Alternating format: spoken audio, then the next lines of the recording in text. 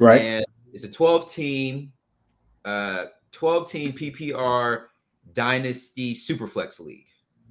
Oh, that sounds like fun. It is fun. So we're talking about the draft order because obviously we're starting to see who's in the playoffs and who's not.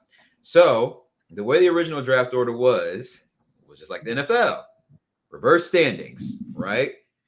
What's the number one problem with reverse standings in a dynasty league? It's a question I'm asking. What's the wait, am I echoing? I feel like I hear like someone, like the show was playing somewhere else. Am I echoing? Am I still echoing?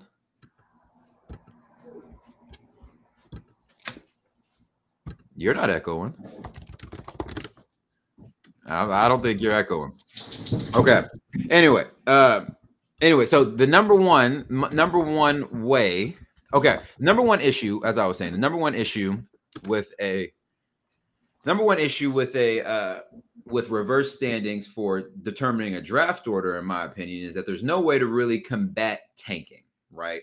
In my opinion, if you do reverse order, right, essentially, if you're not in the top 2 or top 3 or bottom 2 or bottom 3, no, if you are in the bottom 2 or bottom 3 and you're not yet and you know you're not going to be a playoff contender, you don't really have a reason to keep playing, which means you might fuck up playoff seedings for someone who's maybe trying to win and they need someone to lose, but you don't really care, so you're trying to lose so you can get a worse draft pick. That is like my biggest, or you're trying to lose to get a better draft pick. People, that is one of my biggest pet peeves in Dynasty, because I don't like rewarding losing. I would rather reward winning. So this argument in this Dynasty League ensues, right? Because the commissioner and one other person who is trying to get a better draft pick is basically essentially saying, yo, like, we should do it in reverse standings. And I'm over here like, nah, let's use the toilet bowl to essentially help us determine the draft order, right? Whether that's so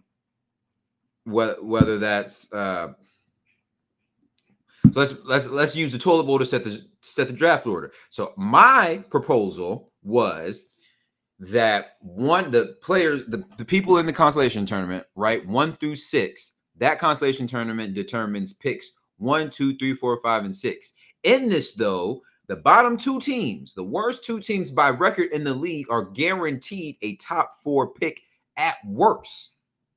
Then for the teams that made the playoffs but didn't make the championship game, you randomize picks 7, 8, 9, and 10. Then for the runner-up, you get pick 11, and for the champion, you get pick 12. I thought this was simple. I thought this was easy. I thought this was easily the easiest way to do this. Apparently, this was not so agreed upon, and I had to go back and forth a little bit. Been arguing about this, people, for close to 8 hours. I've been arguing on this in this league. So sometimes, I guess my point here is, sometimes people appreciate your commissioner when you have them, or if you have a good commissioner, appreciate why you have them, because sometimes shit like this can be voted on earlier in the season. Sometimes you can have a commissioner that just brings the people together and just says, hey guys, let's figure this out now so this isn't an issue down the road. Listen, ladies and gentlemen, the key to all this is communication and transparency within your league. Simple. Communication and transparency in your league. It helps a lot. It definitely helps a lot. So here's my thing, though. I was accused of, because I am a 5th, 6th seed with a good roster, but obviously it's underachieving right now. I'm being accused of trying to set this up as a tournament so that there's a better chance that if I didn't make the playoffs, that I could win the number 1 overall pick. Bro, that doesn't really matter to me because I'm trying to win money. Like I drafted my team because I thought it would win money, and it didn't win money. Well, it's not currently in the position to win money, so I don't really get that. Like I'd much rather win money. I don't think winning a number 1 overall pick is really going to change, my draft, my team status, especially when I'm trying to win this year, just given the roster. Danny, how we doing, man? I think that's better. I don't know what that was. That was insane. You handled it like you just had me talking. You just had me talking to myself for about a good 2-3 minutes. Yeah, but you handled it like a champ. Sorry about that. That was you're all good. All in all, do you see where I'm coming from though when I say this though? Yeah, like because you don't want to reward losing. Yeah, I don't want to reward losing. So the commissioner was like, the commissioner's big thing was, okay, well, if we do it the tournament style, then essentially it doesn't really help the actually bad constructed teams. And I was like, well, is one player really going to do it? Like, is one player really going to change their trajectory? One. And two, if even if you're a really, really bad team on record, you're still guaranteed a top 4 pick. Right. So you may not get number 1 overall, but if you have a top 4 pick, that means of the major categories of players, QB, RB, tight end, and wide receiver, you're almost guaranteed to at least get the top player from one of those 4. Correct. I'm not a fan of rewarding. I feel like if your team is that bad, like the goal is to always win, and if you have a tournament for the first pick in the draft, it still motivates you to win because some people just check out. Like if they know I'm gonna get the number 1 pick and it ain't looking good, yeah, and that's and the commissioner was like, and so the commissioner is also, so he's also trying to combat tanking, and so he's thinking of combat. This is how he wants to combat tanking. He wants to find people and like take away draft picks. What? That's corny to me. Find people real American dollars? Yeah. Or try to take away draft picks. So he sent that to a vote. Listen to what he did. So he sent that to a vote first. Everyone in the chat is asking him, yo, send the draft pick settings, like send that as a vote. Let's vote. Let's just go ahead and vote on that. So he sends a vote, but he votes on how do we punish egregious tanking? And everyone was like, wait a minute. I thought we were voting on the draft settings. And he was like, vote on that later. Let's vote on this now. Because I think what he was trying to do is, if we had voted yes to punishing egregious tanking, then he probably would have tried to vote for the draft pick order in a way where like, okay, we can do the toilet bowl thing, but like if you're intentionally tanking, I'm just going to punish you. Then his argument was, how does like if we do it by tournament, like why? Like if you're essentially like if you're like a 5, 6, 7, 8 seed, right? And you know you're not going to win, but you can win the tournament. That's just going to help you instead of like the worst teams. And I'm over here like, yo, dog. But like if you're guaranteed a top 4 pick, you can use that and trade up or down. There's been then I was like, yo, I'm literally in a dynasty league where we do this. Like this is how we determine who gets number 1, 2, 3, or 4. It was like that league got to be shitty. And my only response was, we have yet to have a tanking scandal ever. And granted, it's year 2, but we can't because you have to win the consolation tournament. Say that again. You have to win the tournament. You have to win the toilet bowl tournament to get the number 1 overall pick. You have to win the consolation tournament to get to win number 1 overall pick, and it would behoove you to set that lineup. Like you can't. Bam, for example, great example. Bam has no first round pick. I have his first round pick. So if Bam wanted to be a dick, he could technically he can't not set a lineup, but technically I should say he could not set a lineup, right? Right. But let's just say Bam had his 2nd and 3rd picks. So him not setting the lineup now, let's just say he was to win that consolation tournament like I think he can. So he essentially fucked himself out of 2 more picks. Yeah. Because I'm gonna still pick at 104. So okay, I don't get Marvin Harrison. Maybe I fuck around and get Keon Coleman. Okay, 104. I get Keon Coleman. You now have 204 and 304 instead of 201. You can't do that with 204 and 304. You can, but it's preferable to get 201 and 301. Thank you. So that's why I'm at a point now. We've been arguing about it for about 8 hours now. I'm not saying nothing else. I've said my piece. I've literally said my piece. Listen, Danny, this is why I say, and to everyone else out there who's in any of my leagues, appreciate having a commissioner that just tries to see the vision and tries to just make it so that everyone's always playing for something. Yes, everyone. Even in our redraft league, right? Greg, for example, in our redraft league, technically does not have a thing to play for outside of not finishing last. And if he was to set the greatest lineup in fantasy history that outscores the leading scorer by 400 points, he could technically have a chance at winning money. But again, you're always in it for money in leagues that I'm in. Yes. You're always in the chance to win money. Either win or not pay, because the loser of the redraft league has to pay half of the winner's dues, and I'm trying to avoid that. See what I'm saying? Like I know I'm not gonna make the playoffs, but nah, dog. Yeah. So like even that super flex league, technically that's the only league that I don't really have any. We don't have any rules or anything figured out for like not finishing last. But that's also a league where like everyone sets their lineup like week over week. Everyone sets their lineup in that league. Yeah. Speaking of, and this whole argument so this last thing I'm saying, this whole argument started because the commissioner was trying to essentially say that this dude who had Michael Wilson in his lineup for the last 3 weeks was intentionally trying to tank, but he won his matchups 2 out of those 3 weeks. That's interesting. And the 1 week that he lost,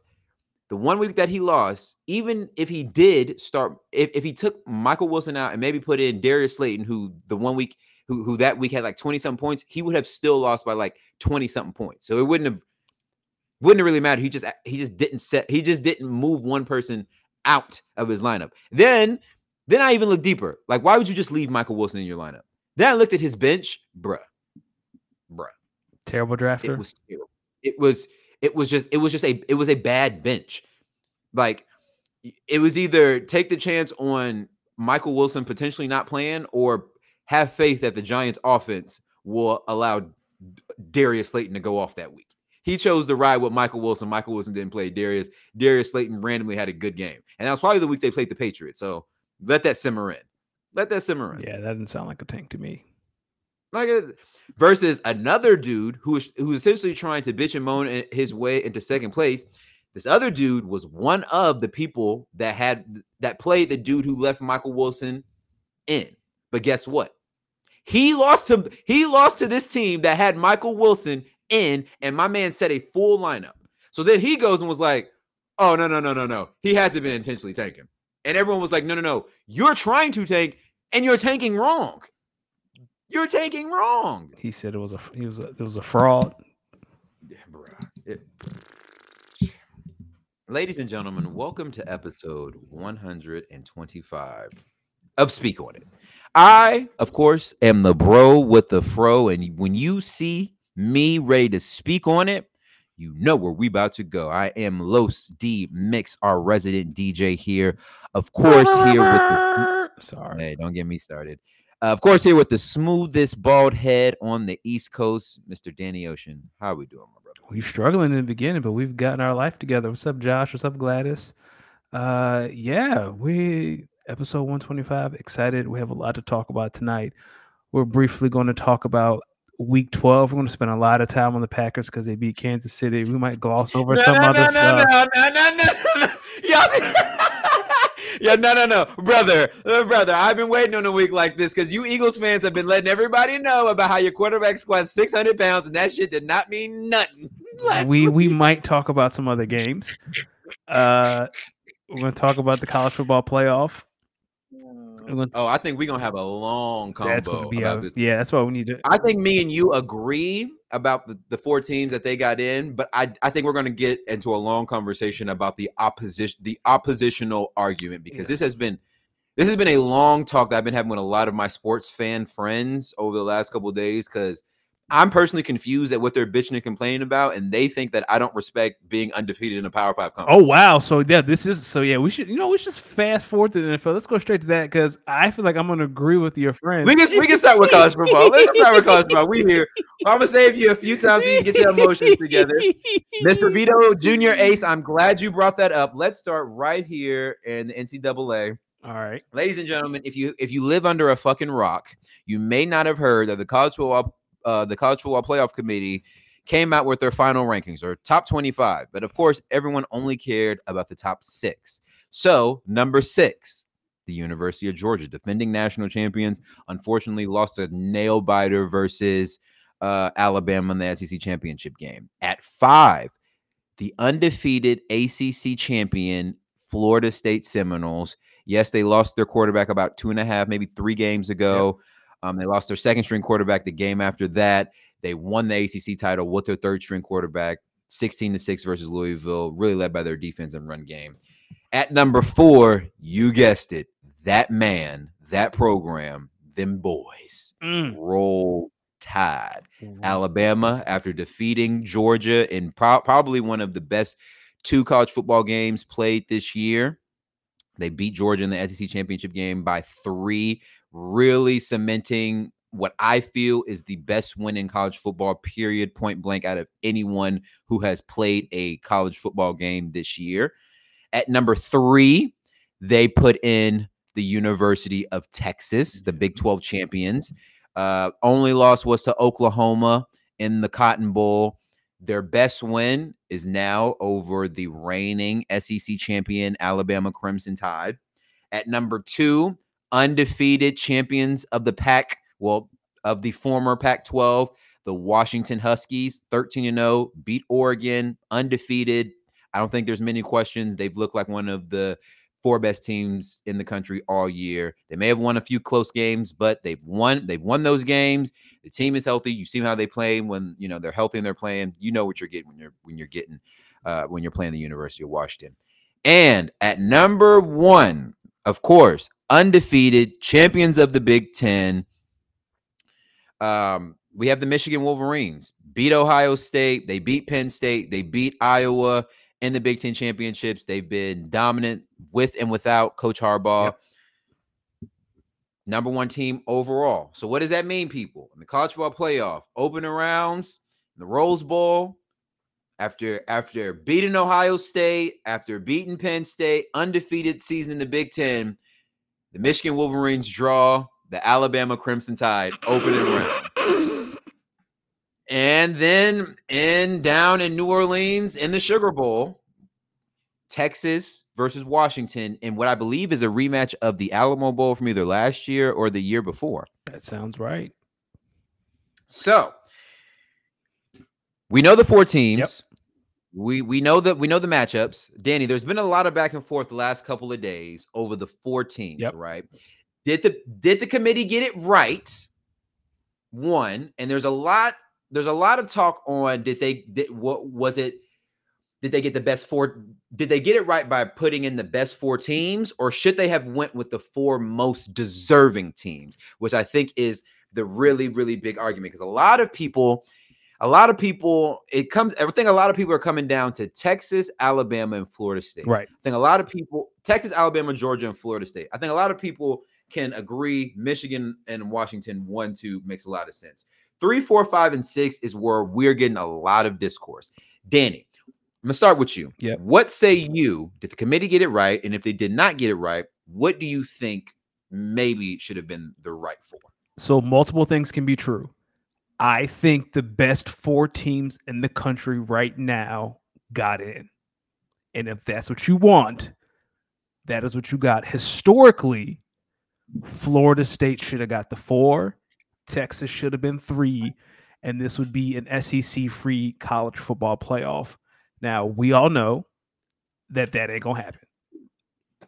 Ever. I will say Florida State is the first Power 5 undefeated conference champion to be not included in the playoff, and they have a case, and I am with them on that case.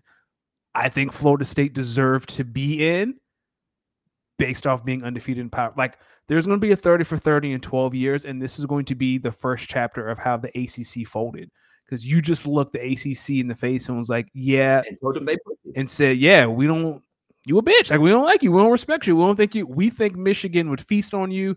I think TCU, I mean, Stephen A talked about TCU last year might have helped make that decision because that Georgia TCU game was a slaughter. I tend to think that a little bit too, but my biggest thing is the committee did this because next year it is a 12-team playoff. They will never be in this position again, so they can get away with it. Next year, let's hold on. I have the rankings right here. So next year we're going to be arguing about, oh, who should have got in? Oklahoma, LSU, Arizona, Louisville, Notre Dame, Liberty. Who gives a shit? None of those teams have a real shot to win in the college, so it doesn't matter. Florida State has a right to be pissed. I'm pissed for Florida State because they should have got in, even though they would have got slaughtered. But if Florida State, because we talked about this last week, you can't put Bama in and not put Texas. You got to have both, and Texas has to be over Bama. So when you make the decision that you want to put in Bama, Florida State got to go because you can't take Texas out because then you're saying head-to-head doesn't matter at all. And if you do that, they'll never say head-to-head doesn't matter because what the fuck do we play the game for? Exactly, and you'll never say head-to-head doesn't matter. So I think the committee they were in an opportune position because if there was a 14 playoff next year, I guarantee you Florida State would have got in. Yep. Okay, let me get my words together. So I'm going to start off with Florida State before I really address the Bama, the 4 that they got. Let me get into the 2 that they didn't get. Florida State, 1. I hear Florida State.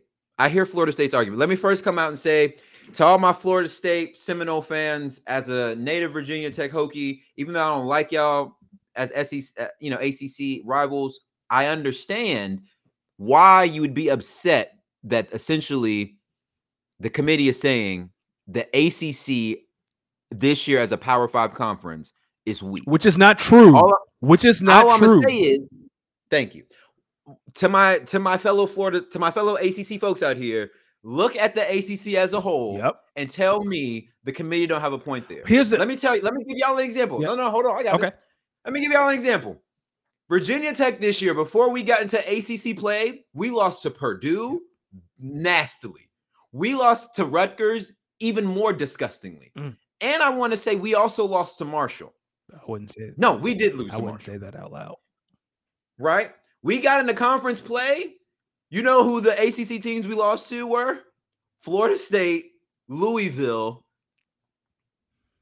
I think that might have been it. That might have been. The ACC was not good. Virginia Tech wasn't that much better. I'll say this though. The ACC wasn't good. Hold on, I got you. Before I don't forget my train of thought. The ACC wasn't good. In years past, has the ACC always been the strongest 4 out of the 5 conferences? No. But we've always had a dominant Clemson or Florida State team that was healthy, that no one could look in their eyes and say, this team, this ain't one of them. Go back to them prime Dabo Swinney years. Even when Dabo was losing to Pitt, everyone looked at that roster and said, this is a really good team.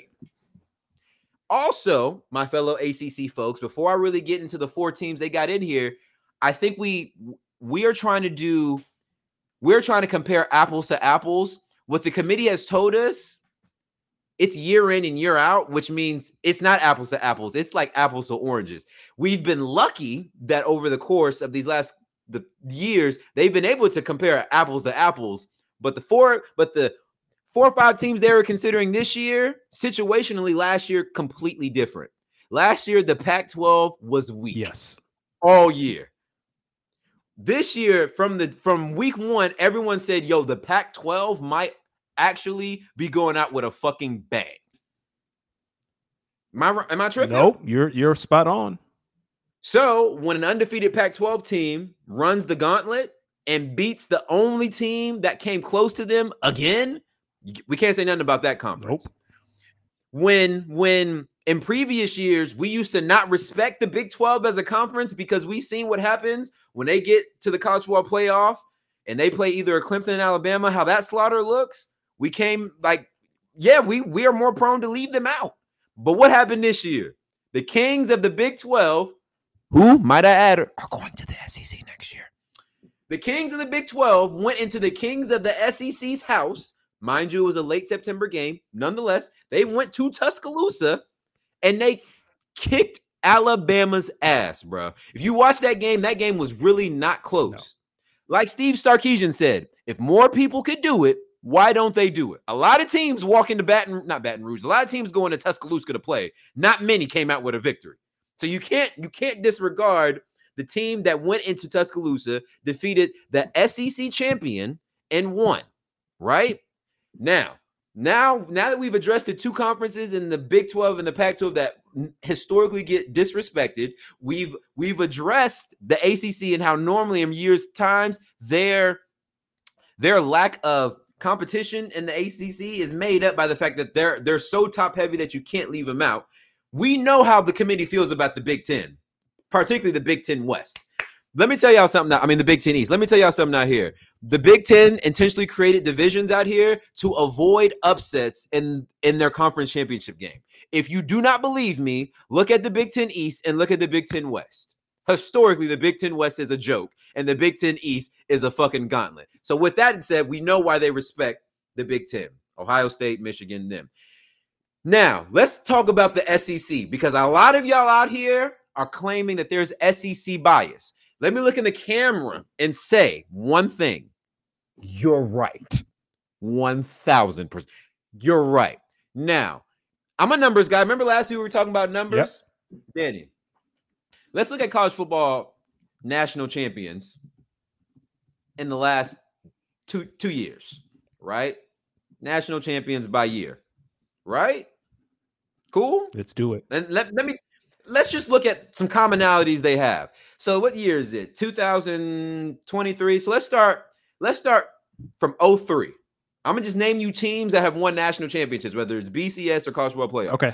03, we had the LSU, I think LSU Southern Cal tie or something like that. That was Nick Saban's year. Yeah. 2004 was Southern Cal. I believe that was okay. Yeah. 2005, that was Texas. Yeah. All right. Texas USC game, classic. Yep. Now, 2006. Listen to this. Just listen to this, people. 2006, Florida. 2007, LSU. 2008, Florida. 2009, Bama. 2010, Auburn. 11, Bama. 12, Bama. 13 was the Jameis Winston Florida State year. Yep. 14, Ohio State. Urban Meyer. Now, let's go back to your regularly scheduled program. 2015, it was Alabama. 2016, it was Clemson. It was dominant Clemson team, too. Put out dominant a lot of Clemson. 2017 was Bama. And who did Clemson beat that year? You talking about 2016? Oh, they beat Bama in one of the greatest games I've ever seen. Okay. That was Hunter Renfrow and Deshaun Watson. 2017, that was Alabama. Guess who Alabama beat that year? Georgia. I think they either beat Georgia or Clemson. Either way, you see my point here. 2018 was Clemson. That was the year they beat who? Bama. That was Trevor Lawrence. By a landslide. It was the nastiest Alabama championship game I've ever seen in my life. They smoked their boots off that game. 2019, LSU. Some say one of the greatest offenses ever. 2020, Bama. Right? That was Devontae Smith in that year. Yep. 2021 Georgia, 2022 Georgia. Are you seeing a common theme here? Are you noticing that in a lot of these championship games, it was SEC versus either SEC or somebody else? And when it wasn't SEC versus SEC, it was an SEC ass whooping for 60 minutes. And y'all expect the committee to look America in the eyes with a 12-team playoff on the way and tell me and tell the world that we should sit through Michigan versus Florida State and then have to sit through Washington versus Tech. Are you shitting me? No, listen, the committee is saying you cannot crown a national champion without the SEC there. I think when the rest of America realizes that, y'all will be all right. I saw a lot. How could you even watch Georgia versus Alabama SEC championship game and say, Florida State in this game with a third string quarterback, they make this game just as close. Are you shitting me? I agree. Like I said, the best 4 teams got in, but I feel for Florida State because I do too, because it's unfortunate. It is really, really unfortunate. Because if it was a 14, if the playoff format wasn't changing, Florida State would have got in. Florida State would have got in because next year this is not going to matter. Every Power 5 champion is going to get into the playoff. Yeah, the best team out of non-power is going to this year be Liberty, and now you're talking about the 3rd or 4th best team in the Big Ten and all these other conferences, right? So next year, who cares? Yep. And I like this comment from Josh in the chat. He said, if Bama's win is the best win in college football this year, then that loss shouldn't count as much for UGA. The Bama loss to Texas is worse than. Let me start by saying, Josh, I completely understand where this argument is coming from because, yes, technically, what he's saying is that he's basically saying that if Bama's win is the best in college football, then you shouldn't punish Georgia for losing. Correct. That's another. I don't know if we've seen someone drop from 1 all the way to 5. 6. Yes, I agree, and I actually understand this. I understand this argument more than the Florida State argument because you're rewarding Bama for winning, but you're punishing Georgia for you're over punishing Georgia for losing. Yes, but again, it goes back to. But that comes down to conference championship. Yep. We not letting. That goes back to Florida State. Georgia got moved from 1 to 6 because 2, 3, 4, and 5 were all conference champions. We're done. Yeah. So that was it. Yeah. Now, does Texas have the worst loss? Yes, but I would also say Texas probably had the most uncontrollable loss out of the 1-loss teams that are in there. Because you remember that Texas Oklahoma game? Texas had scored with a minute or maybe less than a minute left, and they gave the ball back to Oklahoma, and Oklahoma scored.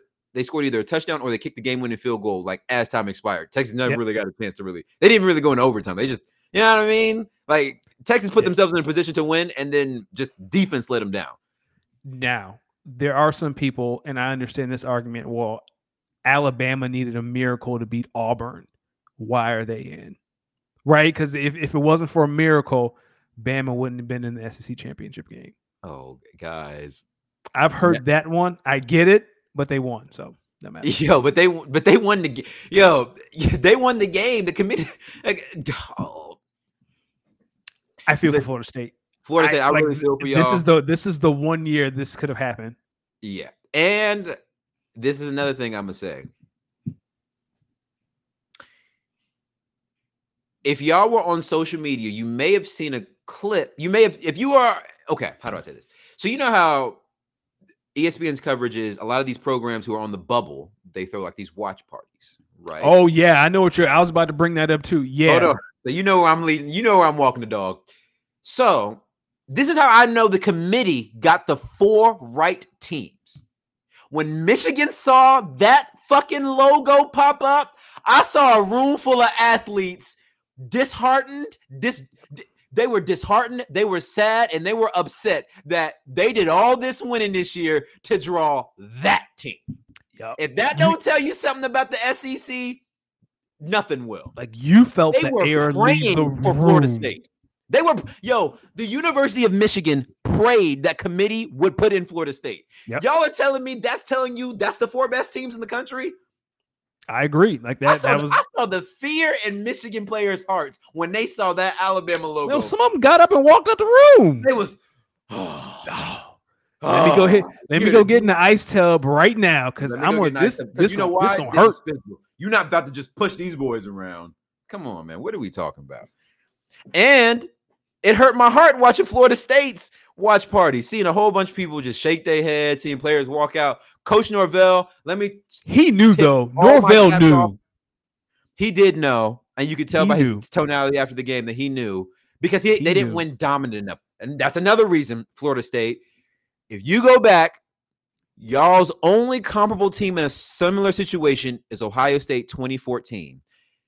I need y'all to go back and look at that conference championship game. That was not close that year. You remember, the conference championship game I'm talking about? Yeah, and another team that's comparable to this Florida State team in a degree is that Washington team that made the college football playoff.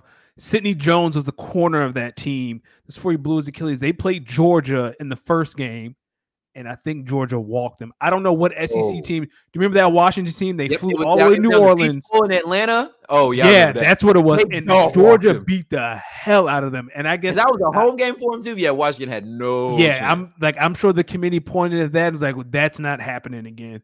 Yeah, we can't, because Washington was undefeated that year, right?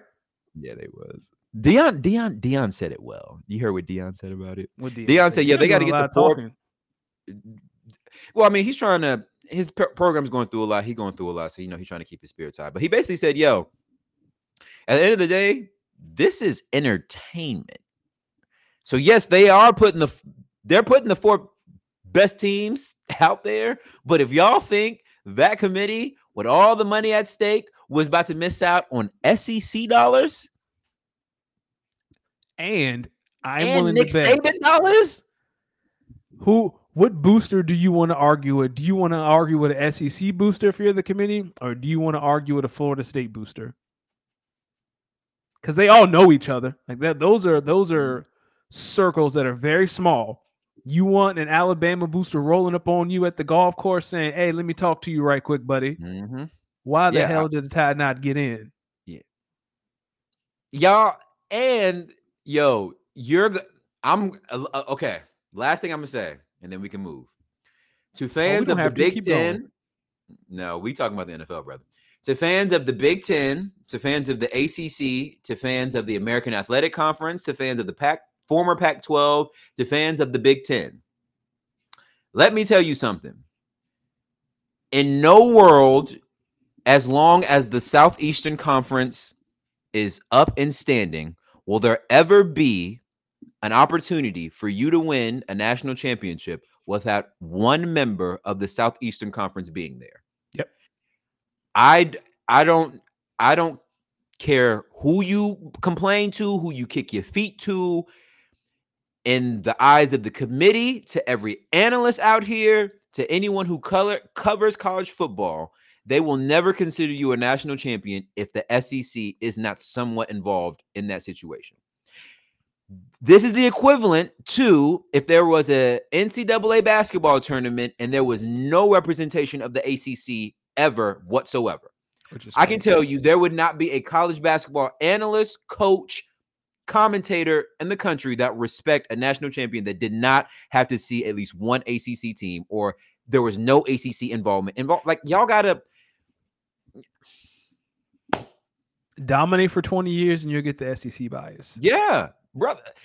Thank you. And Kyle just put in here, the SEC has won 4 national championships in a row, 6 of the last 8, 14 of the last 17. I'm letting y'all know right now. And this is a league that puts out perennial NFL caliber talent year in and year out. Y'all not leaving them out. I'm sorry. And if you say I'm SEC capping, I'm just letting you. I've seen the results. I've seen too many of these programs go and play these teams, and it is not close.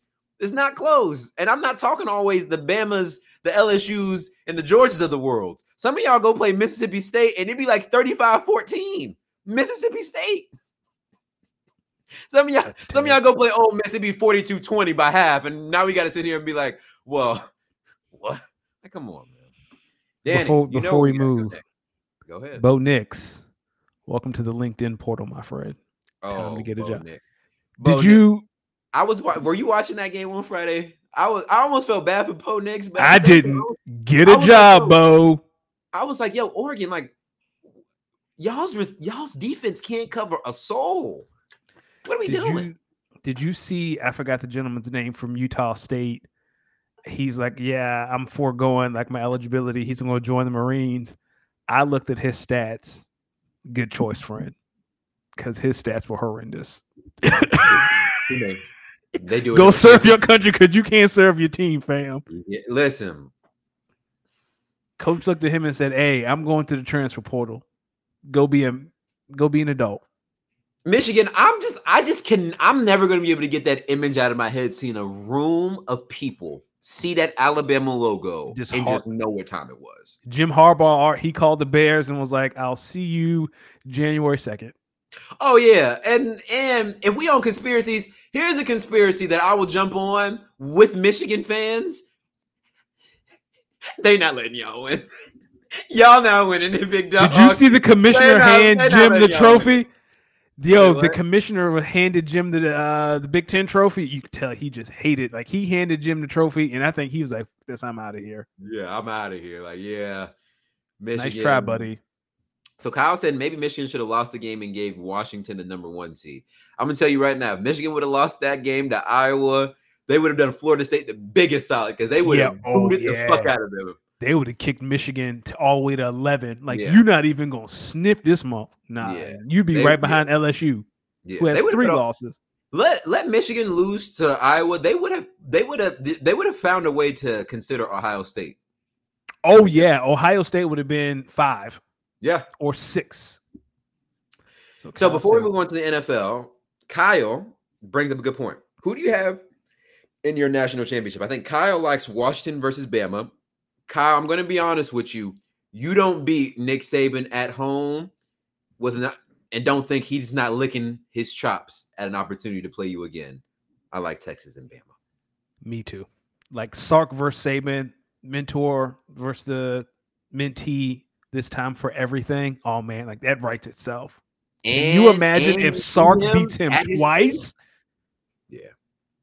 Can you imagine if Sark beats him twice and then is coming to the SEC? Oh, buddy. See the next year. Next year. Oh, yeah. Let me tell y'all something. If it's a Texas and Alabama or national championship, y'all think the SEC bias ends now. Let Texas and Alabama end up in. It's a wrap. It's just a wrap. It's a wrap. It's a wrap. Yeah. And again, luckily for the committee, next year's 12 teams, you can slide more SEC, like every conference champion. And then it's like, who is the best? Like, so 6 slots are taken, and then the other 6 up for grabs. Mm-hmm. So if your conference is down, like the ACC of this or 12 teams, it'll just be Florida State. I promise. Mm-hmm. Now, to the NFL, my friend. Are you ready? Let's do it. Yeah, all right. Yeah, look, we're 13 weeks into the NFL. Let's start with last Thursday because I'm gonna come out and say I do think last Thursday's game between the Seahawks and the Cowboys in Dallas, I think it was the best Thursday night game we've had maybe in the last 1-2 years. Because these Thursday night games are mid and they should not exist, but for some reason they do. Yeah, it's funny. I really think Thursday night football should be reserved for high school and college football. It should be. The NFL, I think we're getting to a point in the NFL where we're getting oversaturation. There's 7 days in a week. We get NFL football Monday, Thursday, Sunday, and starting soon, we're going to start getting games on Saturday because at the end of the year, you start to get Saturday games. And then we had a Black Friday game after Thanksgiving games. Like, I think we're getting to the point where it's, and I know people think this is not a thing, but it is a thing. Like, we're getting too much NFL. And the problem is that with the way streaming is set up, Thursday night games have to continue to be a thing because of the money that places like Amazon continue to pay. So, man, like, you know what makes college special? Because we only get a Thursday, Friday, and Saturday. And Thursday is 1 game. Friday, you might get 2. And then Saturday from noon to midnight. And with that, certain conferences do certain games on certain days. Like, yeah. You know, MEAC I think MEAC does Tuesdays. Yeah. I think the Pac-12 is normally Fridays. Yep. ACC, obviously, we're known for Thursday night games. Virginia Tech. Yep. I don't know. It's just I feel like. But back to the NFL. Yeah. Listen, very great game. I honestly, I thought Dallas was finna dog walk Seattle all the way out of here, and then obviously Seattle made it a little interesting. Let me ask you something about Geno and the Hawks. Yep. Where do you think? Obviously, you saw the success they had last year as a team. Yep. They're having some success this year, but it's clearly not to the extent of last year. They're adding new pieces. Where do you think? If you're the Hawks, do you lean in on trying to make this playoff push, or do you look at your schedule where it is right now and you kind of got to say, we got to be honest with ourselves here? Well, it's too late to do anything to put yourself in a position to get like a game changer, a quarterback, because the ceiling is Geno, right? The teams that can contend for the Super Bowl right now, what do they all have in common with except San Francisco? What do the other teams have in common? They Now, have what San Francisco don't have? A QB? an elite quarterback. You sure about that? Positive. I know a defense in over in South Philly that got. I mean, they torched Dallas. Listen, this is nothing against Brock Purdy, right? Because Brock Purdy does what he's asked to do, and we can talk about the Eagles game because they beat the shit out of Philadelphia. Now we here. We here. Fine. They win in South Philly. They kick their teeth in, which is fine. Blowouts happen. The 49ers got blown out by Cincinnati. Dallas got blown out by the 49ers. But let me tell you, there's going to come a time in the playoffs where quarterback play matters. And we'll see. Like every team's ceiling is like, can every team look at their quarterback and say, yep, if I'm in a pinch, I can lean on him. The Chiefs can say that. The Bills think they can say that, but they can't. The Ravens think they can say that, even though we've never seen it from Lamar. He beat the Titans, but he's always injured. I think Lamar can. We just haven't seen it. The Eagles can say that. The Cowboys think they can say that, even though we haven't seen Dak make it to the divisional round. Like when we get to the Super Bowl, who's usually round? I mean, the NFC Championship. Like when we talk about teams that win Super Bowls, like what do they all have? Like the Bengals know they can do it with the healthy Joe Burrow because they've seen it. Like we know if we're in a bind, we got Joe. Like how many teams can say that? If, hey, we're in a bind, we can lean on. I think the Cowboys can say, "Yo, we got." Yeah, like Dak gets a lot of heat that I don't think he deserves. I think Dak. A lot of teams will take Dak over what they have right now. Probably every team but 5 teams will take Dak right now. He's a top 10 QB for a reason. I would say top 6. No argument for me. So that I want to see, and again, Philadelphia was not able to do it, but we've seen like if a team gets up on San Francisco, like they cannot come back. Like if you get up double digits on San Francisco, what's Kyle Shanahan like 1-54? Like what's that insane stat if he's down by 3 in the fourth quarter? Like he's only won like 2 or 3 games out of his entire coaching career if he's down by 3. That's going to happen in the playoffs. Like you just can't, like it's rare where you're like at some point in the playoffs, you're going to go up against a team that can go punch for punch for you. What do you do then? So did this game between the Eagles and the 49ers change your mind about where that potential number 1 seed is going to land? Or do you still think Philly is going to hold on to it? Depends on Sunday night, right?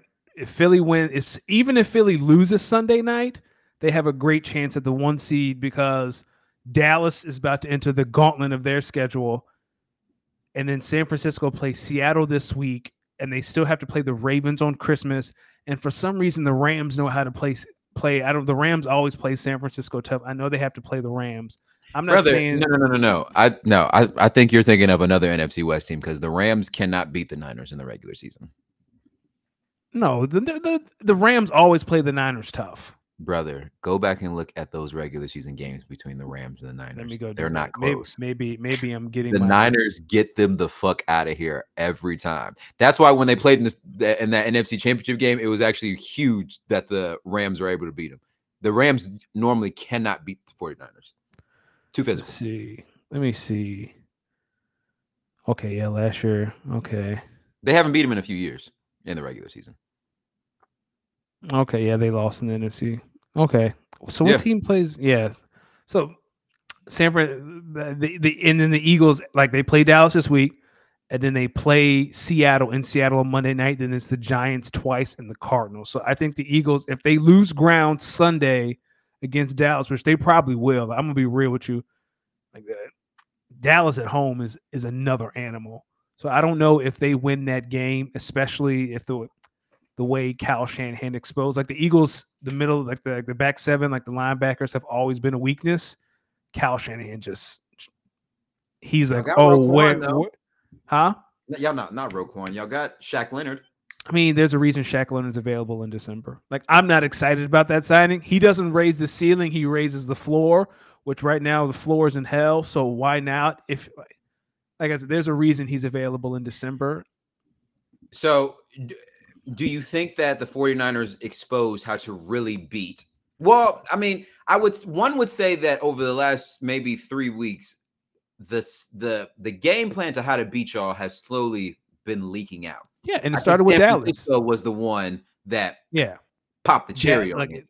Dallas was number one. They just put CD in the slot and let him run free in the middle of the field.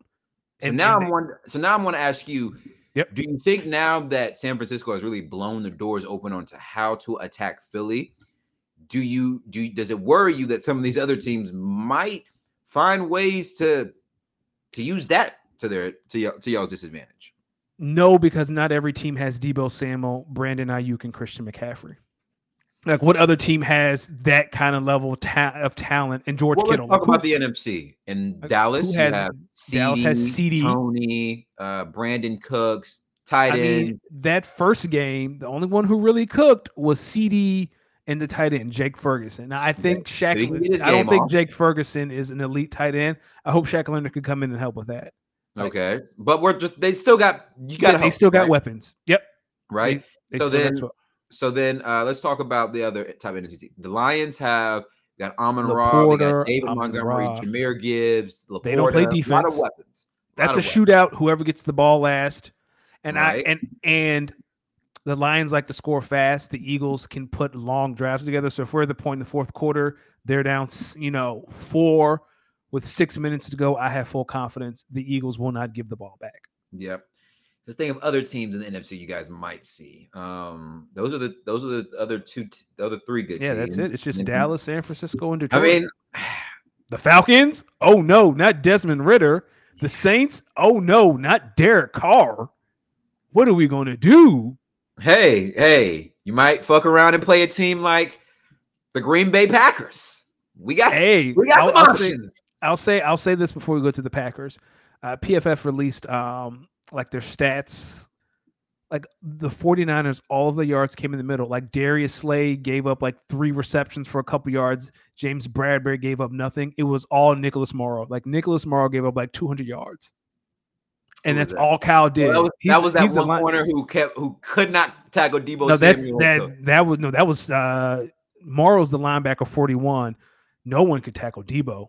Like Slay whiffed, Bradbury whiffed, Eli Ricks whiffed. Oh, Brandon, you're talking about Roby. Yeah, Roby. No one could tackle Deebo. But I'm saying, like, all it is it was the same play like 6 times. Like Deebo goes in orbit motion, he runs into the flat, or he runs a little Texas route.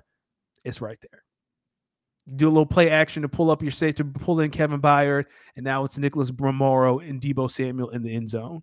And if you don't make that tackle, Deebo's gone. Like that. Like that's it. Like it sounds simple, but that's all you have to do. Let me ask you something. Maybe actually, I'm gonna wait until the postseason starts to ask you this question. So I'm gonna. Please, because I have a feeling I know this question. My brother in Christ, you see what the Eagles they need, right? Defensively, what they're lacking. No, how's a better way of asking? You see the kryptonite to beat the Eagles. Yes. Clear as day. Yep. Do you think someone is going to find the kryptonite and kill the Eagles before they're able to win this ring? Like, is there a part of you that seriously wonders that there is a team right now that is dedicating to studying how we can now use this newfound way of beating y'all and just figure out a way of mastering it, and come divisional round, they might fuck around and pull a 49ers versus Packers in Lambeau Field 2 years ago versus y'all? Yeah, but my retort to that is the core of this team is still in lock for 2 years. And by that, I mean Jalen, AJ, Devontae's are going to get his contract. Dallas Goedert got paid. My two biggest concern for this team, like moving into the future, is Jason Kelce and Lane Johnson. Kelce has flirted with retirement for the past 5 years. I think we're here. Does he have a ring yet? Yeah, he won. He was with 2017, he was with that team, right? Oh yeah, yeah, he was with that team. Y'all got. If this ain't the year, next year's the year. Yeah, and Lane Johnson, we got to find his replacement, because Lane. I don't know if you watched. Lane took Maga Bosa and put him on the bench. Like Bosa did. He had 1 pressure, maybe 2. You're saying Lane Johnson protected well against? Yeah, that's what I'm saying. Like I thought you said he needed to be benched. No. He when they play the 49ers, Like he takes Bosa out of the game. I'm surprised Bosa doesn't go line up on Mailata. Because like against Lane Johnson, he does nothing. Like he gets 2 or 3 pressures and that's it. How many were you guys getting a lot of pressure on Jalen Hurts? I mean, was the 49ers getting a lot of pressure on you guys? Yes, but I think it's Jalen has had the problem like he holds the ball too long. Like he'll get 5 seconds, which is an eternity. Like he took a sack it led to a field goal. It was a 15-yard sack. He held onto the ball for 7 seconds. Like dog could throw it away or run. Yeah. But let's talk about something fun. Let's talk about one of the other huge wins from Sunday. Yeah. It came Sunday night. Ladies and gentlemen, if you didn't know, Sunday night, there was a place, there's a tundra, a frozen tundra up north. And there's this legendary QB. Where's number 15? Decided he wanted to make his debut in the frozen tundra that is known as Lambeau Field. As Sunday night, the Kansas City Chiefs played the Green Bay Packers. 5-6, Green Bay, 8-3, I believe. Kansas City. Yeah. Whole world telling us Patrick Mahomes finna come in your crib, kick y'all's ass. This was his get-right game. This is his get-right game. And y'all know what happened? What happened? We kicked they ass. Yes, the score was a little close, but if you watch that game, I feel like you knew who the better team was from start to finish. Total team win. Offensively, Jordan Love has arrived. So all y'all out here who said, "Oh, why you go draft the QB in the 3rd round when you have Aaron Rodgers?" This is why you do it, people. The best time to draft a QB, Danny, is when you already got one. When you don't need the motherfucker. You know why? Because he can sit, learn greatness. Voila! QB1 has arrived in Green Bay. Shout out to my QB, QB10, JR Love. Is that what JR Love is the name? JR Love, JL Love, JL10, whatever you want to call him, my QB. I've seen the maturation over the last few weeks. I've seen the growth. When we went 30, 40 days without a single win, I seen how Jordan Love kept his head up, kept this team together. We're getting healthier on the defensive end. Listen, y'all talking about the Eagles and all these other teams that got these dominant defensive fronts. Fuck around and catch what's going on in Green Bay. Oh. We ain't got no scrubs on the front 7. Why did we trade away one of our best receivers? I'm not best receivers. One of our best corners to Buffalo because we got another young bull who's just as ready. This team's young. But we figuring it out, baby. We're figuring it out. Don't let us fuck around and sneak into the playoffs. We're going to give somebody maybe a run for their money. So it's a young team. Do I expect us to win it all? No. But I'm going to tell you right now, I'm getting more and more confidence where I think we may fuck around and win a playoff game, depending on who we draw. Hey, hopefully you go into Dallas and do something similar. We don't play Dallas this year. I'm saying if you go into playoffs, you're going as a wild card. Oh. And no, I think the NFC South is going to go to the NFC East. Do you think I want my team playing in Dallas? No, brother. I'm trying to get us to get that like 6th seed. Whatever team the NFC South is hosting, I'm trying to be that seed. Okay. So you trying? Yeah. Okay. Wait, no, we wouldn't play Dallas because Dallas would have to win Dallas the division. Dallas would be the 5. Yeah. So whoever does the NFC South. So we're probably going to. Oh God, Detroit. Yeah, I want that 60 because I don't want to go to San Francisco. So I do want to. Oh yeah, give me that 60. Well, who do you have getting the bye? Philadelphia or San Francisco? I think Philly's going to hold on to it. Okay. I think Philly's going to hold on to it. I think Dallas is going to be the 5 seed. I think San Francisco is going to be the 2 seed. Yeah, Dallas will not win the division, Kyle. But let me tell you something. If Dallas wins the division, it's going to change my perspective on. I'm going to tell you something. If Dallas wins the division, I'm going to double the fuck down on my Super Bowl pick of the Ravens versus the Cowboys in the Super Bowl. I'm going to double the fuck down. Y'all let Dallas get that 1 seed if y'all want to. I don't. Yeah, don't nobody want to go to Jerry World. Don't nobody. Not the way they've been playing. Listen, back to the Packers. Yeah, shout out to Christian Watson. Thank you for that trade. He is the reason that I am in contention for the 6th seed. No, we're going to talk about that later. It's funny because that trade worked out, I think, for both of us. Low key. And we'll talk about that. But listen, has Jordan Love arrived to you? He's arrived to me. What you got anything to say about Jordan Love before we talk about the Chiefs? You beat Patrick Mahomes. You've arrived. Speaking of Patrick Mahomes, tell me, are the Chiefs, are they really struggling? Like, are they dead ass? Like, are we at the point in the season where this isn't just like a when the offense gets it together? Is this the Chiefs that we need to just recognize this is who we are? This is a Chief that has an old Travis Kelce and no pass catchers. Like, this is why, like, when Tyreek was traded, everyone's like, oh, no, it's cool. Patrick can elevate anyone, which I understand. But you have to have some sort of talent.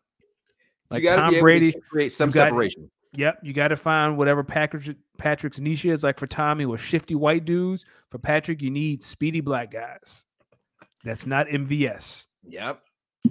Yeah, you need fast guys. You need guys that'll beat coverage fast, or you need guys like Travis Kelce that understand zones and can find holes in zones and quickly learn to just adjust, move around those zones so they can find the holes. I think the MVSs, the Sky Moores. I'm not going to say Rashee Rice. I like Rashee Rice in this offense. Yeah, but we're a long way for him.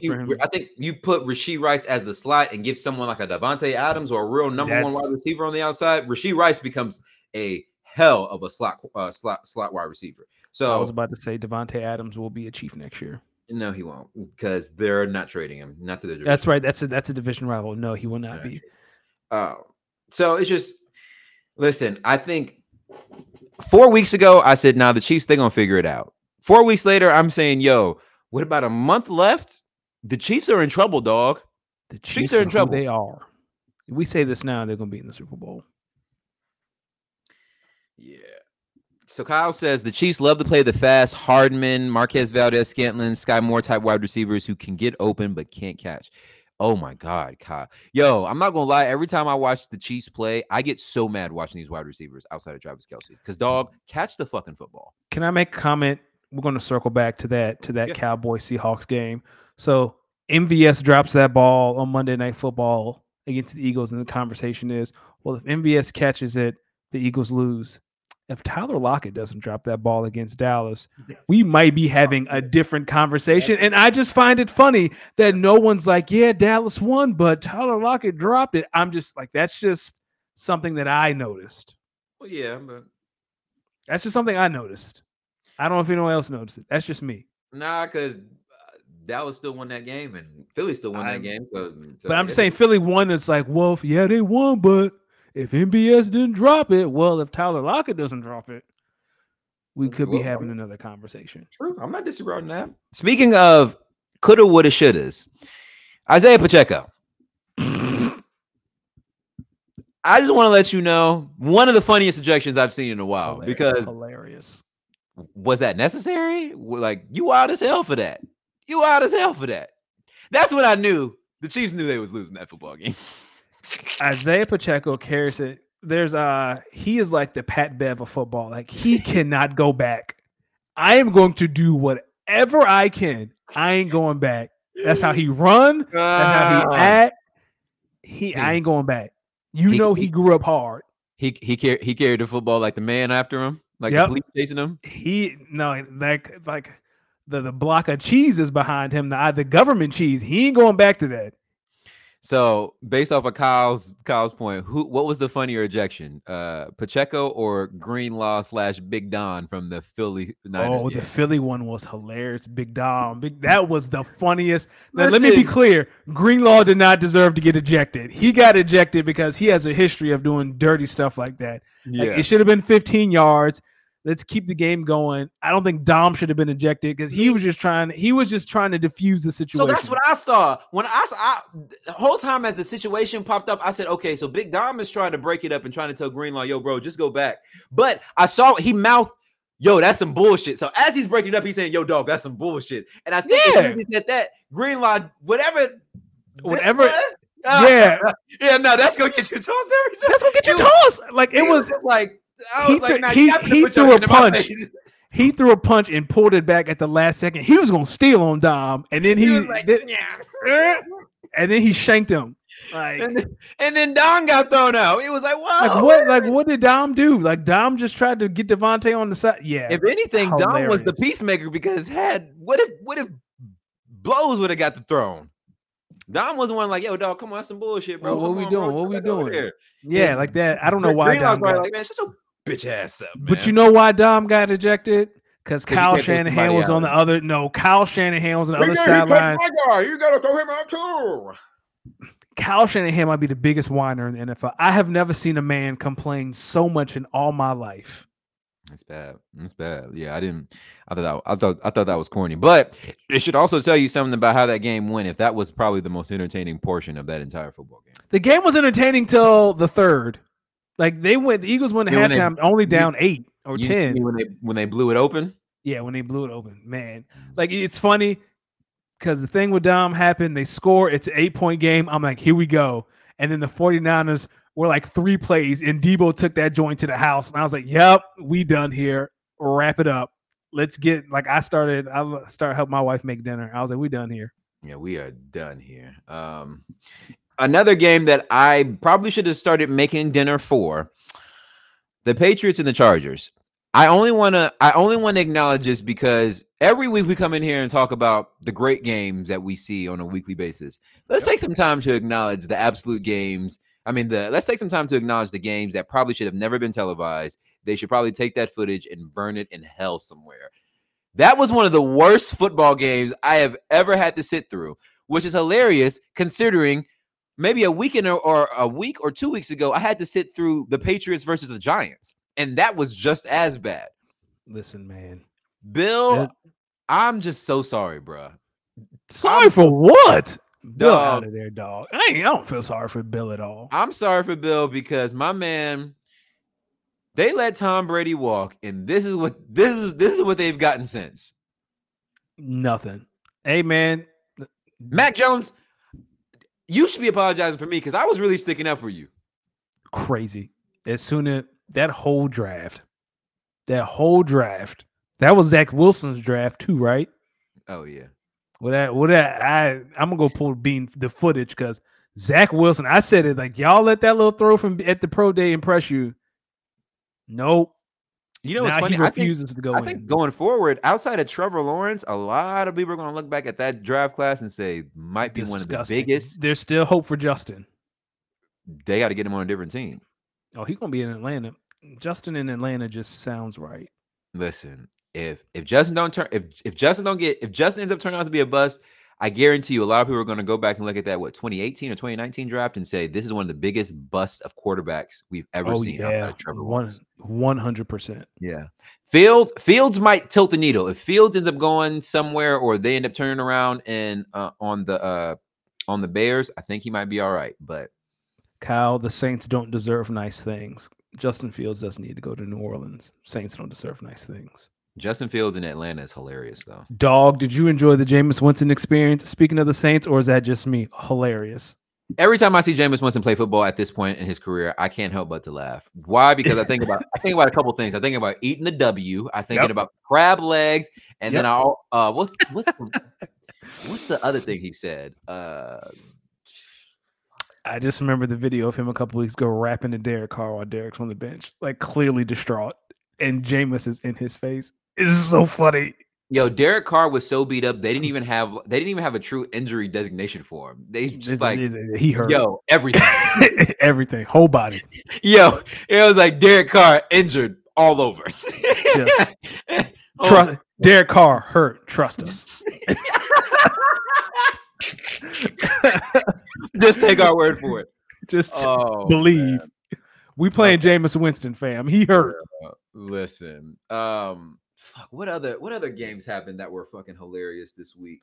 The Cardinals and Steelers had like 40 weather delays, and no one could tell us what the weather delay was. Yo, listen. Cardinals and Steelers. Thank you. I'm glad. That's another one. That's another game. Listen, every week in the NFL, we get some great games. And every week in the NFL, we get some games where I just wonder, what did we do to have to sit through this? I think what's funny enough is I went into watching the Steelers versus Cardinals thinking we may get a competitive game. And then I forgot this is a bad offense versus just a bad team overall. Ugh. It was not good. Kenny Pickett got hurt. Let me tell you something. I don't wish injury on anyone, but I bet you that Steelers offense goes for over 400 yards next week. They were for 400 yards last week with Kenny Pickett. Nah, it's going to look different. Who's the backup there? Is it Mason? Mitch Trubisky. Oh, yeah. Maserati Mitch, they play tomorrow. Thursday. Yeah, we in there. Sign me up. You going to watch that game? Yup. Oh, no, but it's Kirk and Al. Like, if Chris Collinsworth is on the mic, 100%. Because Chris Collinsworth has the courage to call him Maserati Mitch. Let's move to our quick hitters. I'm not going back and forth with you on Mitch Trubisky and Maserati Mitch. Hey, dog, that's a dope nickname. I don't care what nobody say. Maserati Mar for Marvin Harrison, the future Las Vegas horned duck. Speak that into existence. Listen, before we get into fantasy, though, a couple things. Let's actually stay in football a little bit. Have you seen the in-season Hard Knocks with the Miami Dolphins? I have seen clips. I have yet to watch an episode. It feels like – go ahead. No, go ahead, because I've seen it, so I know. It feels like Mike McDaniels is a very interesting man. He wears shoes that are too big for him just so he can say he has some off-whites. Nah, don't do him. Don't do it. Yo, no. I'm about to. This is why I know. This is when I talk. You're gonna see why I think you should watch this show. There was when he was hired, and I was like, oh, it's another black coach, and people were like, nah, he black. That's the blackest thing I've ever heard. That's the black. I bought a pair of McGrady's in middle school that were too big. Miami Dolphins got a real diversity hire. They was like diverse. Who? The who? Dog. Buying shoes that are too big for you just to say you got them. That's the blackest thing I've ever heard. It was like Mike McDaniels is a diversity coach. Wait, is his name diversity? Wait, what? He is black? Listen, this is what I'm gonna say. I 100% think you should watch the in-season Hard Knocks with the Miami Dolphins. I think it's really good. I like the way they're telling the story. I think after watching it, I kind of gain a little bit more understanding of why Mike McDaniel is the way he is, and like post-game press conferences and whatnot. The dude's overall a real quirky guy, but I think when you start watching Hard Knocks, you realize you ever meet those really smart people who are just instinctively and naturally just a little quirky because they're just a little socially awkward? That's him. Like he is impersonating what he thinks is cool. But he's also, you could also tell that he's a little quirky, but he's a good dude, and he's trying to be as real personable as he can. Like, I think it would not surprise me if I came to find out that Mike McDaniel probably struggles with like some social anxiety. And 100%. Watching Hard Knocks, I can see that he probably is a genuinely good, personable dude.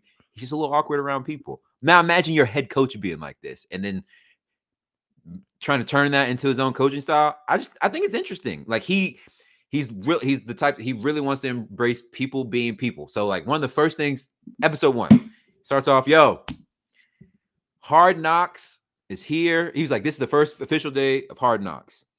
He said, I'm not going to lie to you guys. This shit is fucking weird. But what can you do? They're here, and I'm not going to change my fucking self for no fucking body, and I don't expect none of y'all to. That's the type of, gives you a glimpse that that's the type of coach he is. So now, it's just cool. I like it.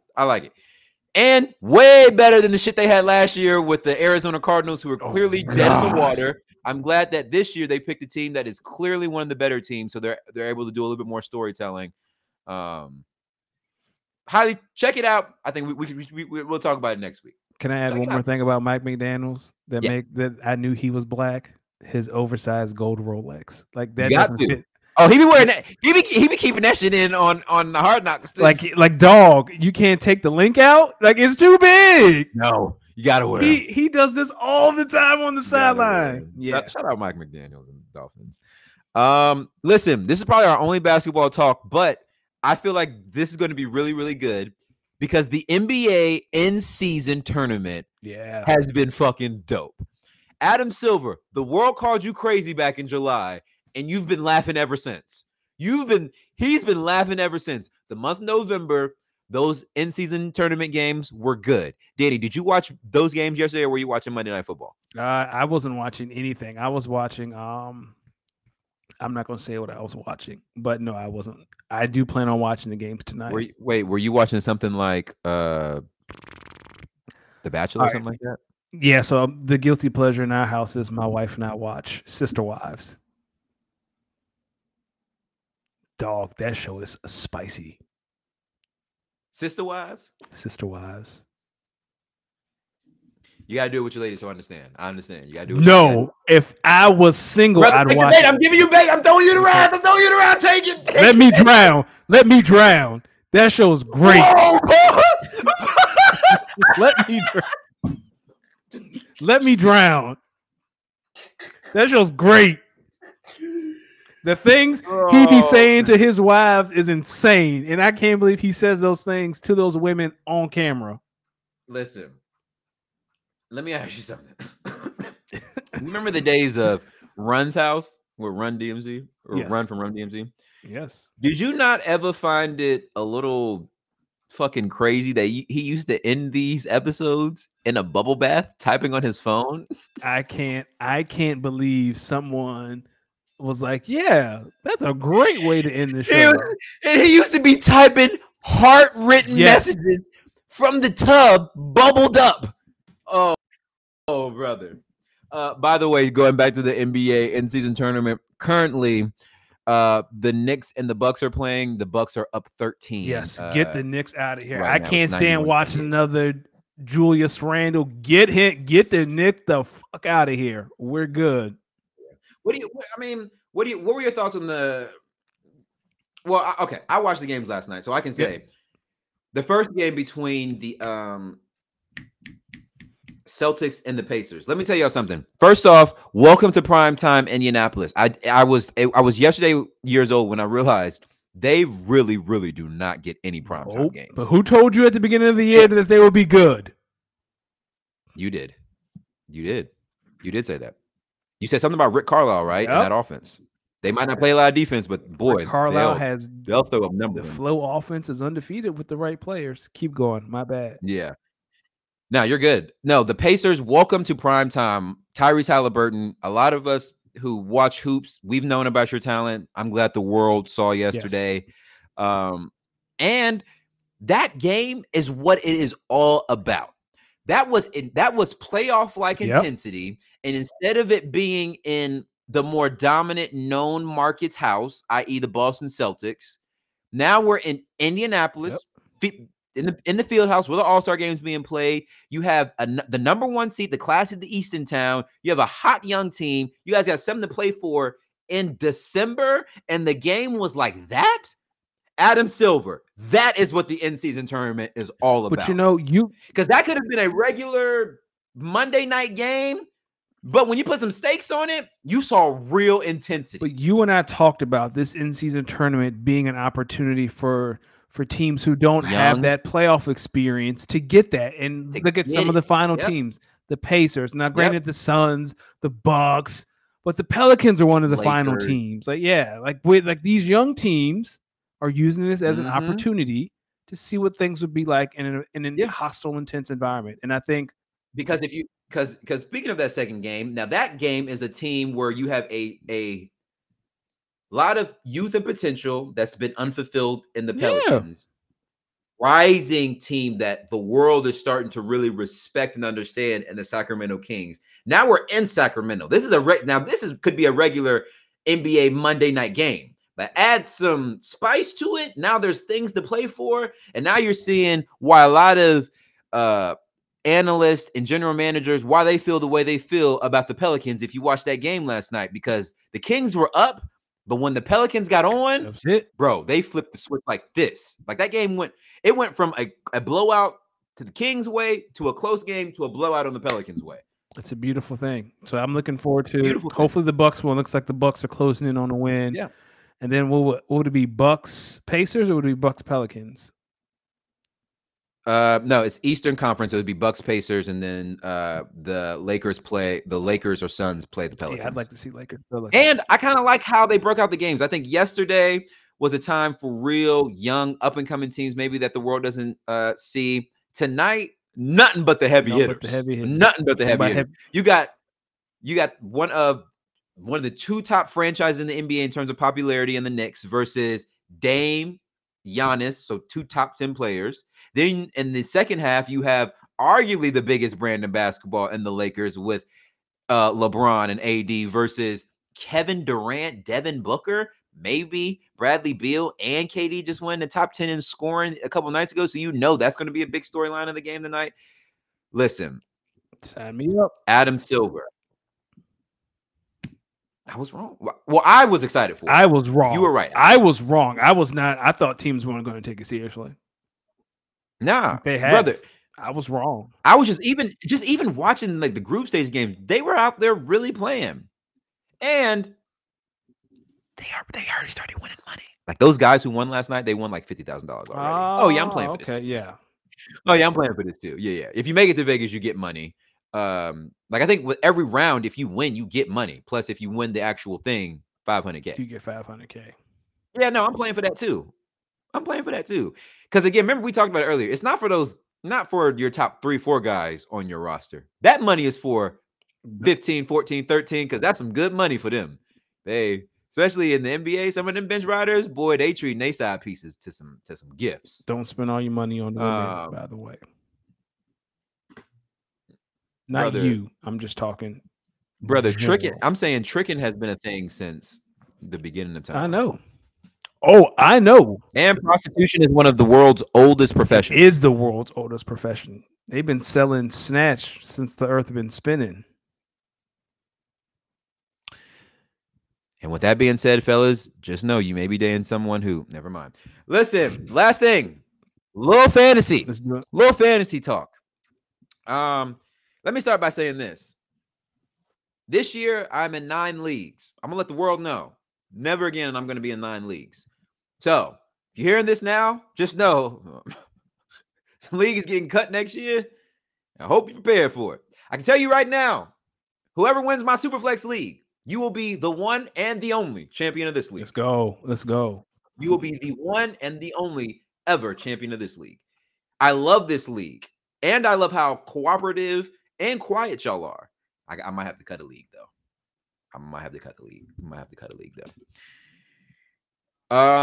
My redraft league, Danny, I'm in the playoffs. You're not. I'm fighting for seeding. I don't really think we need to go into that. I'm trying to fight for a top 2 seed. You're out of here. I'm not trying to get last place. That's all.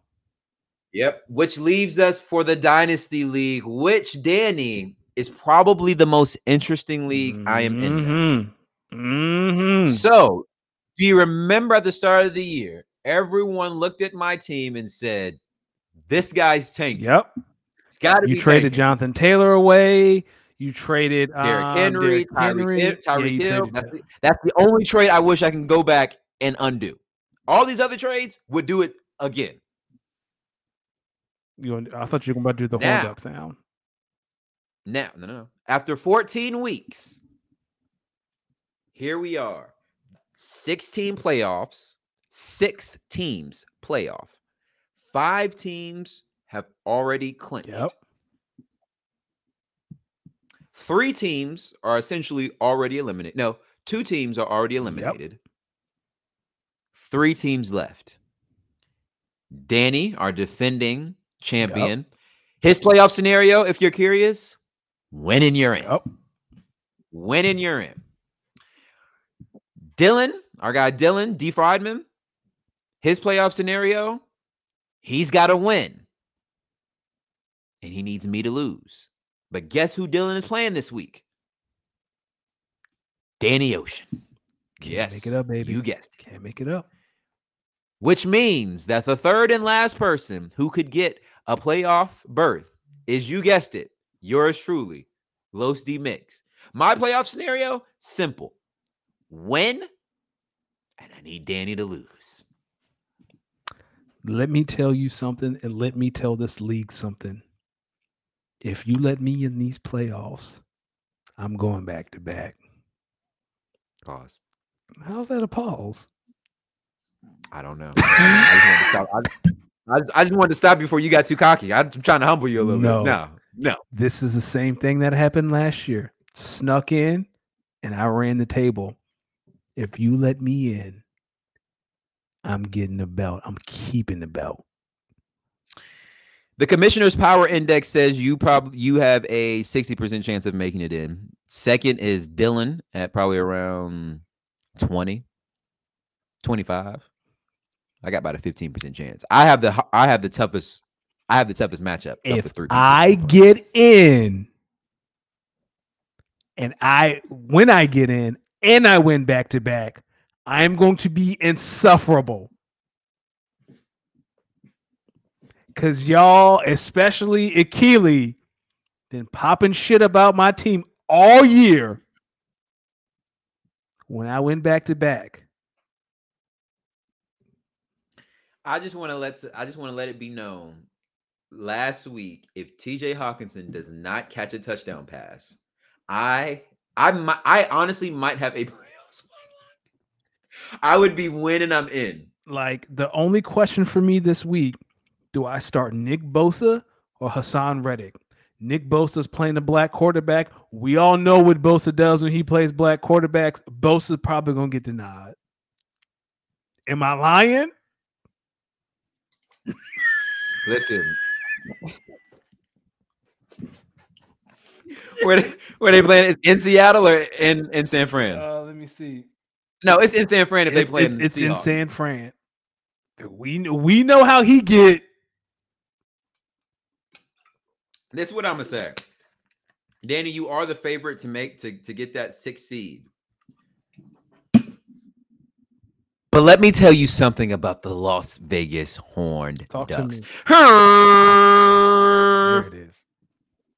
Listen, a month and a half ago, this team was dead in the water. All I did was keep getting blown out, and then we made a run. Kyle fucked up that run a little bit, but we're still here. The Horned Ducks, we're starting to figure it out. We lost our QB1 in Trevor Lawrence, but it's okay. Last year, Jared Goff came in towards the end, and he played very well in the postseason. We're going to need him to come in and do a lot of the same this year, right? We went out and we made the big splash trade for Mike Evans, so we have our veteran wide receiver. Devon Achane just came back. Let me tell y'all something. The Las Vegas Horned Ducks might be on to something, and we might be dangerous. All I'm going to say is this. Greg, if you fuck around and don't come prepared, we are going to kick your ass. Danny, if you fuck around and lose, Horned Duck season. And I'm going to say this. Playoffs or no playoffs, one thing I know for a fact, I am going to be picking top 4 in this year's first round. Bam! You may not be in here, but my brother, I told you so. You don't remember what I said right before the season starts?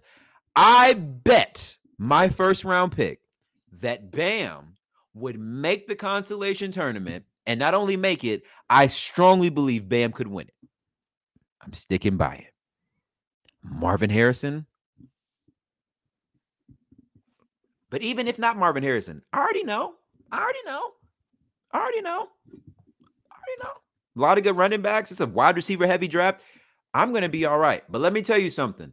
If y'all don't think the Las Vegas Horned Ducks is building something, I'm going to have a top 4 pick in the draft. I got my second round pick, which is that's another top 4 pick in the second round. And I own half of the picks in the third round. That's great. Y'all better not let me in. Y'all better call Jim Crow and get segregation reinstalled, because if I get in. Oh, yeah. So I have to beat you, and I have to make sure I continue to outscore you, because I own the points. We don't even want it. Jalen. It's a big Jalen Hurts week. I already talked to him. I said, Jalen, we need you in real life and in fantasy. Do your thing, Waldy. Ladies and gentlemen, next week we will have an update on who made the playoffs. But I can tell you right now, Bam will not be one of them. And shout out to Bam, who came into our fantasy chat earlier today and quickly admitted he should have been a little bit more patient with his team. Wait a second. I don't mean to cut you off. Kyle said Dylan probably has to beat me by 27 points or I would still have the head-to-head. Wow. Oh, yeah, because we'd have the same record. Let me tell you something. That's true. Do not let me get into these playoffs because I'm going to unload the clip. That is a pause. Yeah, very much pause. This is what I'm going to say about these playoffs in this league in particular. It's been very obvious who the 5 contending teams are, and we all knew that the 6th seed was going to be it's going to be a dogfight. The one. But let me tell y'all something. If that 6th seed comes in and wins the game, y'all not hearing the end. No. I don't care who it is. The 6th seed in this league this year should not come in and win a game at all. Not only is the 6th seed going to come in and win the game, the 6th seed is going to come and win everything again. It would be funny. I'm telling you, I'm going to be insufferable if I'm back-to-back. We'll see. We will see. But shout out to Kyle, who joins the postseason for the first time in this league.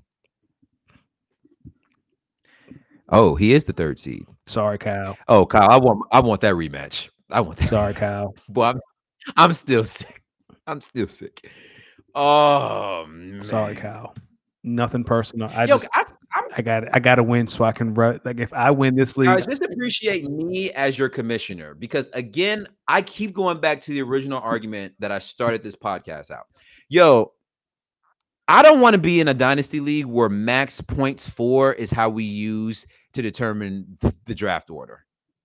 That's corny to me. I am a fan of let's reward winning. So one suggestion, Danny, that came up in this league, we can end the show after this. So one suggestion that came up. So remember, I had my tournament idea, right? We used the consolation tournament to determine picks 1 through 6, randomized 7, 8, 9, and 10 for the folks who made the playoffs but didn't win the chip. Runner-up is 11th. Champion gets 12th. So someone else came in and said, okay, I like this. Or what we could also do is worst team by record gets number 1 overall. Winner of the toilet bowl gets 2 overall. And then 3 through 12 is based on record. I'm not upset with that. I'd prefer the other. I'd prefer what we do.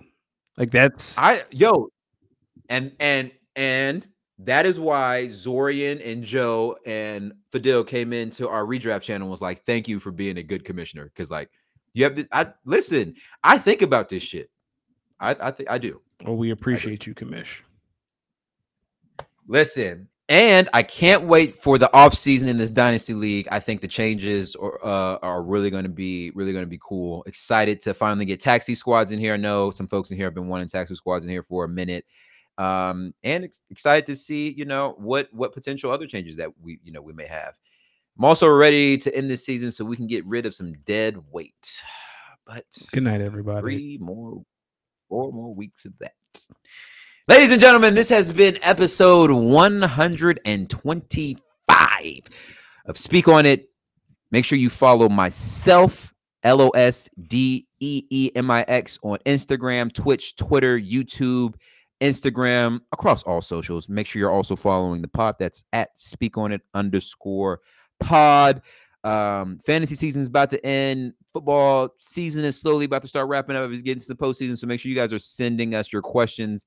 Usually as football season kind of dwindles down and we're left with mostly basketball and baseball, we start opening the aperture, bringing a little bit more of the cinema to help displace some of that content we may be losing with the football season kind of wrapping up. So make sure you guys are sending us your questions. Danny, let the people know where to find you, my brother. Find me on the X app at Danny Ocean 41. Again, Speak On _pod, Instagram, X, TikTok. Send us your questions. Speak On a pod 14 at gmail.com. Yeah, that's it.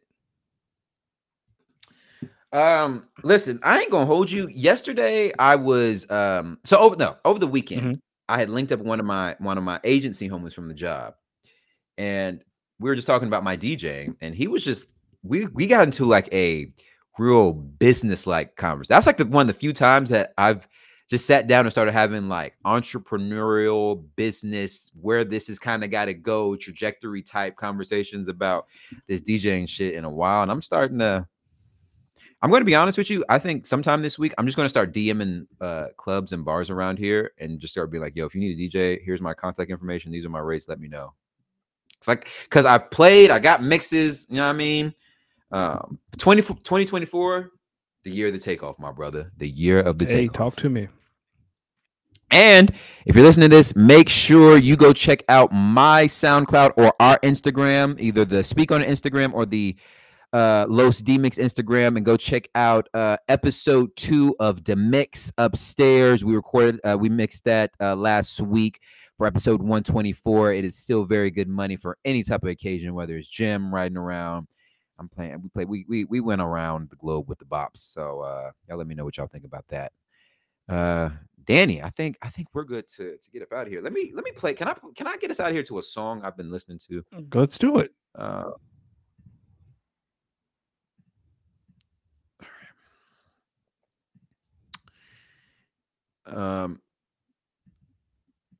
So when a couple weekends ago, I was in LA. When I was in LA, I was walking around, and I met this guy who turned out to be a musical artist. He was there for a writing camp with a record label out there. Okay.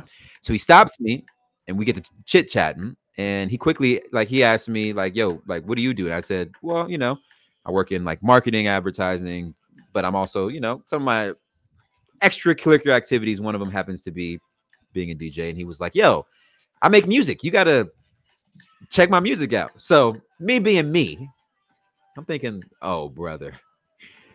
But I check out his music. He sends me this. And I was like, nah, this is not, it's not bad. It's got some little Caribbean vibe. Yeah. It's got a little bop to it. But this song is called Patterns. Patterns, Patterns by Keenan Stone. Keenan Stone. Real cool dude. Like his message. I like his music. This song's been bopping. It's got a nice little bop to it. So vibe out to it. I've been finding it into my mixes. Wanted to share it with the world. Danny, get us out of here, my brother. We'll see you guys next week. Peace.